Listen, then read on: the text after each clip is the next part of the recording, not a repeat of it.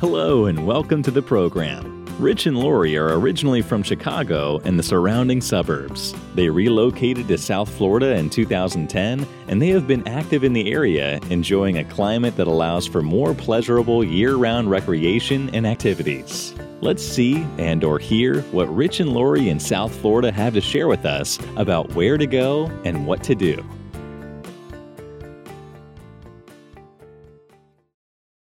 Hey, good morning. Welcome to the Rich and Lori in South Florida podcast and YouTube channel if you're watching this on YouTube. My name is Rich, by name only. I must be Lori. And that behind us is Annette. Get it? Annette? Oh, God, it's going to be a long podcast. Listen, that's the only thing that's been scripted in this podcast so far, so the rest of this, we're winging it. So wish us luck. Where do we start? Today's Saturday. Thursday, this past week, we took our bikes, and those of you that know us, we bought e-bikes, electric bikes. And we took them, put them on the back of our Jeep, and we went out to Chrome Avenue, and our intentions were to stop at the market stands where they sell fruits and vegetables, and we ended up seeing or visiting orchid growers. Now, I've seen a lot of orchids a lot of flowers in my life, but never orchids. And I didn't know orchids as a business or a hobby, but these are some of the most beautiful flowers I've ever seen in my life. What do you think? They were gorgeous. We only went about 2.5 miles on Chrome, and within that 2.5 miles, we saw at least 4 different places that sold orchids. It's amazing. If you're an orchid person, you really need to come to South Florida because there are dozens and dozens of orchid farms. And this one, it was like a warehouse filled with nothing but orchids. They were hanging, they were standing, some of the most beautiful colors, and the people that were there are obviously orchid collectors, the customers, the growers were there. We look forward to maybe doing one of these podcasts and interviewing the growers. But I'm telling you, we could have spent the whole day there. They were beautiful. Yes, one particular farm also produced honey, and I'm not quite sure whether they produced their own honey or were selling for a farmer friend, but it looked awesome. I was wishing that we had our bike rack so I could bring a jar home and enjoy some honey on toast. It's just amazing the things that the people do there to make a living and keep it established for multiple generations.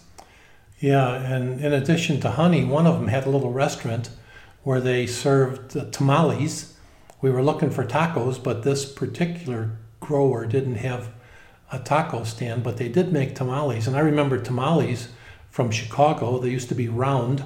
Well, these tamales were kind of square and flat, and they served them in this little tray with sprinkled onions on top. And my God, they didn't look good, but yikes, they tasted wonderful. That's because it was filled with butter. And somebody here likes a lot of butter and says that butter is like the staple of life. I should have known.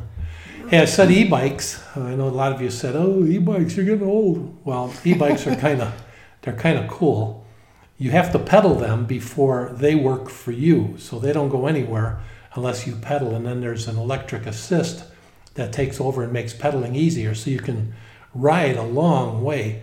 And I think we rode about 10 miles that day just going up and down Chrome between the four, I think Lori said 4, between 4 or 5 of the orchid places that we saw. And we were only on the east side of the road. There were just as many on the west side, but we just concentrated on one side this time. Yeah, what's interesting with pedal assist bikes too is that if it's a windy day, you can pedal just like there's no wind. You just turn on one of the pedal assists and you can pedal into the wind. It's no problem at all. Where you don't have to say, well, it's getting really windy, we should head back home. It's not a problem. Yeah, I guess the only problem with the bikes we have right now is we have no way to carry anything. So we're going to have a couple of racks put on the back so we can put things in the bags and even ride it to the grocery store to pick up small things. But it's a great way to get around here. It saves gas, that's for sure. And you get exercise at the same time. It was a little chilly and windy when we were out there, but as Lori said, these things are easy to pedal, so we could have easily spent the day out there. Yeah. Some of the places that we visited also created concrete sculptures. There was one particular monkey that I thought would be fun to have in our courtyard. Do you remember seeing that monkey? Yeah, I do. They kind of reminded me of the see no evil, hear no evil, say no evil kind of monkeys. They were really beautiful. And I think they do their own pottery too. These things couldn't have been brought in from anywhere. I think they were made right there because in addition to the monkeys, they had all of those containers for growing plants. It was just breathtakingly beautiful. Yeah, they had this one particular farm had these huge containers. They had to be at least 6 to 8 foot tall. They were square and they had vines like indicated growing up the side that were a different color than the container. I'd love to have one in the courtyard, but we wouldn't have much of a courtyard left then, would we? No, they were pretty big. And in case you're going to ask, no, I don't think I could make one of those. No. Anyway, for those of you watching the YouTube channel, you can see them in some of the pictures we're displaying along with this podcast and YouTube presentation. But they were beautiful, and I really liked that one area that had the pond. There was a pond right on the property and a sprinkler in the center of the pond. And next to the sprinkler was this beautiful anhinga bird. Those are birds here native to South Florida. They have very little oil in their wings, so when they sit, they usually spread their wings to dry them out in the sun. And it was beautiful. And you remember that turtle? There was a turtle on that rock. And I think, again, we had pictures of that we can show you too, or you're seeing now on the YouTube channel. Yeah, I wonder if they use that pond for irrigation purposes or it's just runoff, but it was a pretty nice area and it seemed very serene.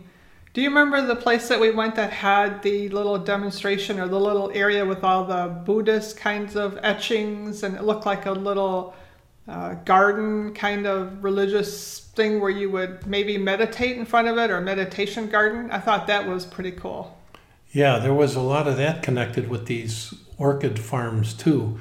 There's such a diverse group of people that are involved in these things. We don't speak Spanish. In fact, I didn't hear much Spanish being spoken there. It was mostly all English.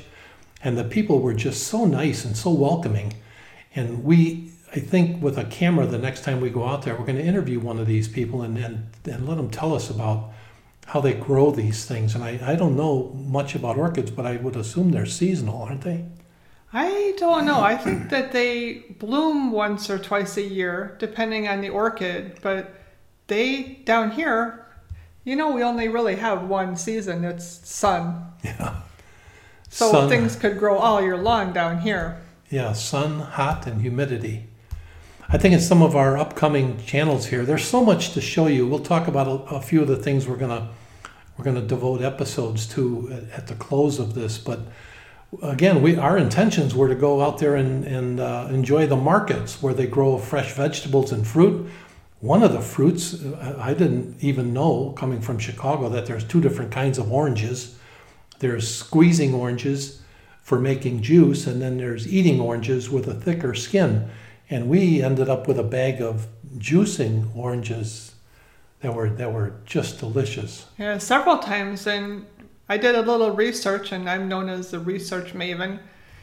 If you squeeze oranges and you drink it right away, it keeps all of the vitamin value. But if you squeeze oranges and you put the juice in the refrigerator, in the next 24 hours you lose about 25%. And for me, I don't like frozen orange juice or from concentrate. I love freshly squeezed orange juice in the morning, and 6 little oranges will make just the right size glass. I think we're running out of season right now, though, because I saw at the market this morning, I didn't see any oranges there yet, but we're going to check it out later today. Yeah, we bought a squeezer, an electronic squeezer, so all you have to do is cut the oranges in half and squeeze them or juice them, I guess, one at a time or a half at a time. And we determined, 6 oranges to a full glass of orange juice, and there's nothing better than drinking it right out of the squeezer. Yeah. In addition to the flowers, a lot of these farms also had, in addition to the orchids, they also had other kinds of flowers. They had trees. Some had herb plants, and I'm a big herb gardener, and I can't wait to go back there. And all of them just looked like they were in such great condition. You can tell that things were grown right there versus being shipped, and there's such a demand for kind of freshly grown things these days. I can't wait to go back and plan next year's garden. Yeah, this is an agricultural capital of the world, again, for vegetables and fruits. And although our intentions were to go out there and talk about and film and make the first podcast about fruits and vegetables, this orchid thing was just really a surprise to me. Again, we were on the east side of the road, and on the west side, while we were on the east side looking across Chrome Avenue, there's, again, as many growers on the other side.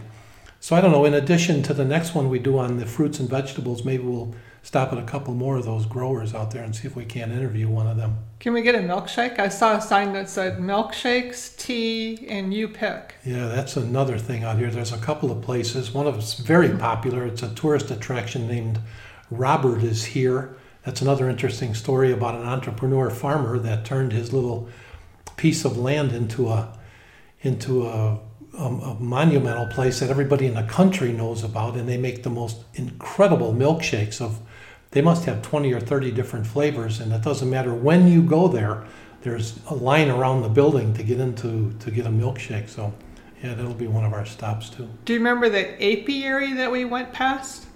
Yeah, bees. Yeah, we saw bees yesterday on our way to the Everglades. Yeah, that's another thing. Bees are used out here to pollinate plants, and when you drive past the huge tomato fields, there's beehives everywhere. And in fact, if you're driving 40 or 50 miles an hour on the road, you can hear them splattering on your windshield. There's just so many of them, but I guess they're so necessary here.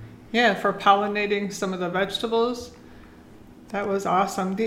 Also, what we saw recently is just off of Chrome, there's some large 1 acre or maybe more than 1 acre development of homes going in. And I believe what I read about most of those homes, or some of them, is they're building them optionals with their own pools. We toured a couple of them and from the outside, and they look great. And right across from those houses, those horses. So you can go from farmer's market to house to horse all within a half mile. Isn't it just pretty cool? Yeah, in the middle of this coronavirus pandemic, a lot of people are going to be moving from the Midwest and the North coming down to Florida, and it seems like they're building to accommodate this influx of people. There's just housing developments and townhouse developments and condominiums. They're just growing like mushrooms. They're all over the place. Do you remember we also saw snow? Yeah, somebody had taken artificial snow and put it around the base of their trees and their bushes, and it really looked like snow for those of us that remember it from being up north. It's kind of strange, though, to see it down here. Yeah, I have to give kudos to whatever Department of Transportation built that bike path. There's a bike path along where a sidewalk would normally be. So it's not a bike path that's on the side of the road, which is what I don't like to ride on. Even though it's a well-marked bike path, I still freak out when people beep their horn or get too close. This bike path on Chrome is a 2-lane bike path where a sidewalk would be, and it is just perfect. It has smooth ramps for going out into the roads or going over any kind of drainage areas, and I don't know what the length of it is from top to bottom, but we hope to ride the whole thing before sometime soon. Yeah, in addition to our 2-wheel bikes, there were 4-wheelers out there, and it's a dashed 2-lane road, so there's people and traffic on both sides, but it's very controllable, not busy, not dangerous whatsoever, but it was just a great time. Yeah, I wish that they put more parking out there. On the east side of the road, there looked like a few places where you could pull off, and there was maybe 4 or 5 parking spots. On the west side of the road, all we could really seem to find were basically commercial building parking lots, and we did find one to park in where the business was closing for the day soon, so we thought we would be safe leaving the Jeep there and riding our bikes from there. But it would be great if some of the businesses along Chrome Avenue would take advantage of the bike path and offer things that bikers would want to have, maybe more milkshakes or snacks or places to sit and rest or water bottle fill-ups or restroom stops. But I can see where over a period of time, Chrome could really become a very popular bike path. Yeah, we certainly encourage anybody in the Homestead area to just take that ride north on Chrome and take a look at some of these facilities. What do you think? You want to put the cork in this first episode? Yeah, I think we pretty much covered. Oh, one last thing. Okay. We have to talk about one of my favorite places out there that we saw while we were on our trip was Robbie's Feed and Supply. Oh, yeah. Well, you handle that. You've got more experience with that than I do. Yeah, one of the first places when we moved here I wanted to go visit was Robbie's Feed and Supply, which sounds really weird because we don't have any animals, pets, horses, or any kind of agriculture. But it's just a really cool store, even if you don't. They have little trinkets and things. If you have a friend who maybe does like Western items, I found a cute little saddle keychain that I sent to a friend of mine. She loves it. It just smells good in there because of the feed, and they sell hay outside, and it gives you just a sense of living in the country.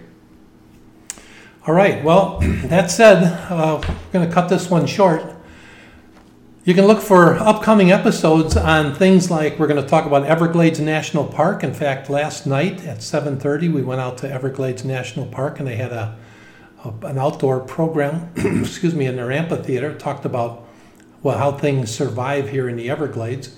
We're going to talk about Biscayne National Park. This is the only area in the country where there are 2 national parks within 3 miles of each other. We're going to talk about some shooting, handgun shooting. There's a range out here that we'll introduce you to. Naturally, kayaking, which is something Lori and I do a lot of. We'll cover an episode on hiking and on biking. Geocaching, if you haven't heard about geocaching, that's really interesting and fun. Get a lot of exercise, and it's kind of adventurous. We're going to talk a little bit about the Toastmasters organization. We'll introduce you to some of the restaurants in the area. The Nike Missile Base, which is a leftover relic from the Cuban Missile Crisis during the Cold War. We're going to take you out to the alligator farm. There's over 2,300 alligators that live on this farm. That's kind of interesting. We'll introduce you to some photography opportunities, the markets that are along Chrome. That's in addition to the orchids that we talked about. Some drone flying. I'm a drone pilot, and I am too. And you know what else I want to do that's not on your list? What's that? It's something that everybody who comes to Florida wants to do. Can you figure it out? No. Did you ever watch Gentle Ben? Gentle Ben the bear? Uh-huh. They had airboats in Gentle Ben. Airboat rides. We need to do an airboat ride. Yeah. Everybody wants to do an airboat ride. Yeah, that's for sure. That's for sure. Great thing you mentioned that. And lastly, we'll introduce you to some shopping areas. We have the Falls Mall, which is beautiful. And there's some other malls in the area, so we'll take you around and show you some of those. And with that, what do you think, Lori? You want to wrap this one up? It's a wrap. All right, it's a wrap. So until next time. Thank you for watching and/or listening to Rich and Lori in South Florida. We hope you have enjoyed the program and that you will come back for the next episode to learn more about where to go and what to do when your travels bring you to tropical South Florida. If you would like to sponsor this program and get special attention on your place of business, you can contact Rich and Lori in South Florida at 630-642-6500. That's 630-642-6500.